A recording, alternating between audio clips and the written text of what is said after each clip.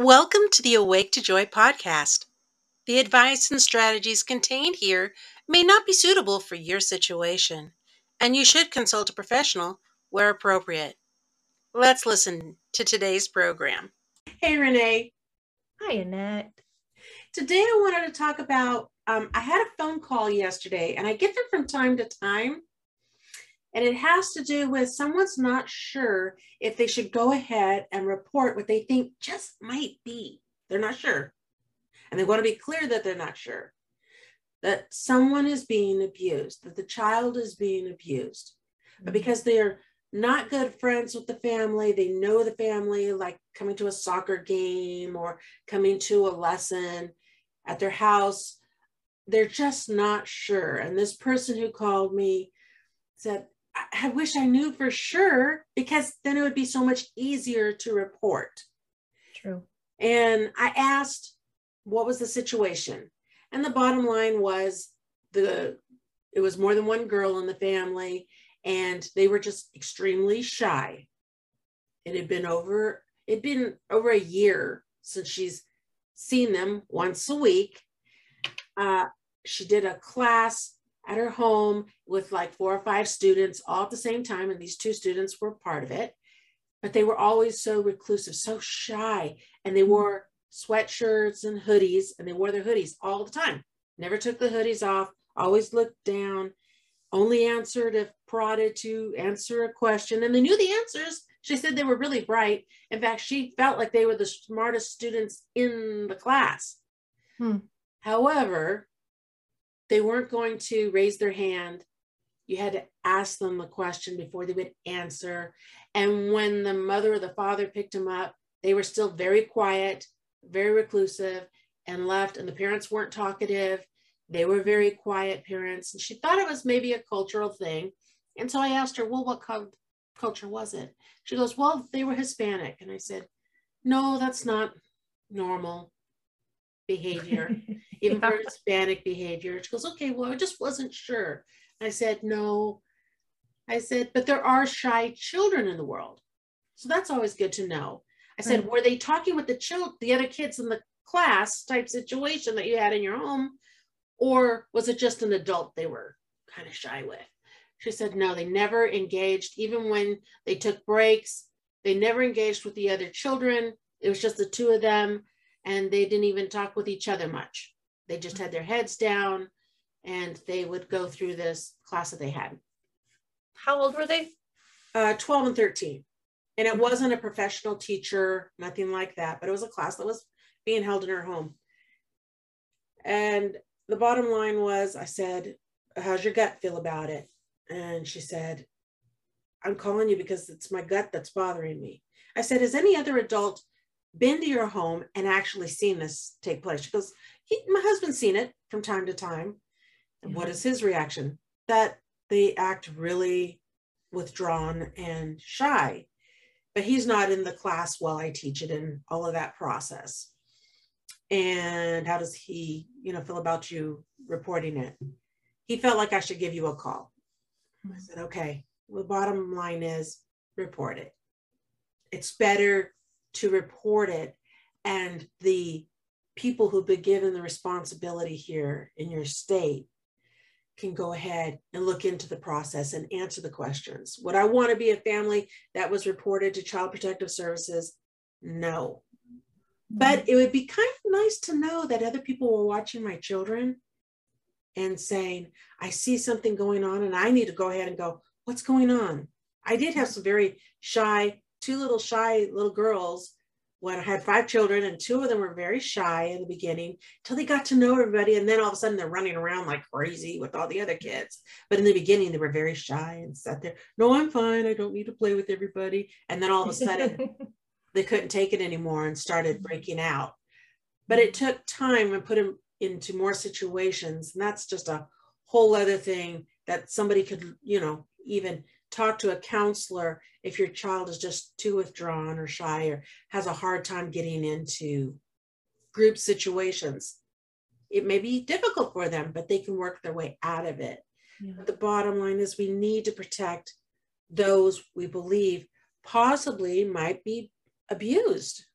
It sounds like these two girls, if she had them for a year, you said, well, and she was teaching them weekly and had them for a year. Yes. And for the concern to be there, then there must have been a behavior that just continued through that time frame. She thought that they would warm up eventually because all the other children had warmed up to her, and the children were always interacting with each other. They weren't from the same family, but they never participated and they never did engage. And she said, and they were so smart. She said they were the two smartest in the class. So it's difficult. And I guess that's why I'm bringing it up. It was difficult for her to go, oh, I got a call then. And I said, most of them you could report anonymously, but they want to ask questions. What did you see? What gives you the idea that they possibly are abused? They're going to ask you questions. Right.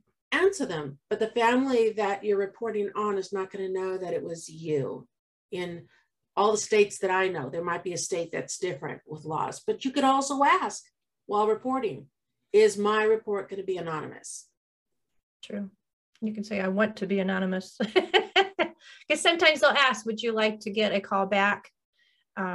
If it's like a child welfare call or something like that, sometimes the police officer, because I've gone through this, I've experienced being the one making that call, having the. Did you have that, oh shoot? Oh yeah. I really don't want to call. Well, it was at the very beginning before, I guess, getting comfortable. I don't know that you can ever get comfortable reporting, but I became, I guess, more courageous, more experienced because I was having to do it more in some of the places that I've worked. But yes, it's very scary when first where your gut is telling you and the Holy Spirit's telling you there's something off here, pay attention, and then you're watching for a couple days or whatever. And, you just see all the signs. You start seeing signs that you can't dismiss any longer. And your gut's just saying, you've got to make the phone call. But then you still question. And so, okay, who's that trusted person that I could talk to? And it's usually my husband. I'll bounce something off. And he's like, you know what you got to do, Renee. And so mandated or not mandated, it was, I got to make this call. But it was a scary call. Every time it was scary. I'm not going to say it got easier and never was non-scary, but. What about the after? But once I did that call and had the conversation, I guess you could say the courage grew because I was finally doing what I knew I needed to do in the situation. It was no longer this haunting and irritation and I finally was doing what I knew I needed to do. And once done, there was a peace that came over me like, okay, you can now release this. You've done your job. It is rough. Good advice. Good advice. It's rough to be in the shoes of the person that needs to report because it is a natural fear of, oh, what if they find out I'm the one that did the report? What if they find out, just those natural things that come up. What if they find out and then they'll never be my friend again? Or what if they find out and they retaliate? But the police don't go reporting those things to the family, and that was a concern, if I'm a family member to that person, will they say a family member reported you? Or if I'm a neighbor, will they say a neighbor reported you? So those were concerns, I will say, at the beginning, but the police know how to relay it. Navigate a concerned citizen, they use certain words that make it vague so that they find out it wasn't the neighbor next door hearing things through the wall or the teacher, whatever, so those were things I had to learn and made it much easier for the future ones. Now, the person who called me on the phone was in a state that it's not a mandatory state. It was only mandatory for certain professionals who had to report if they thought a child was being abused. We live in a state right now, which is Indiana, as well as you do. And if we think that a child is being abused, it is a mandatory state. So we need to report it. It doesn't matter if you're a professional or not. Mandated means it's a requirement for you. That is correct. To report any suspicion of a child being abused. That's what the word mandate means. Yes. And then when you say states that have it mandated for certain, what is it called? Professions. Yeah.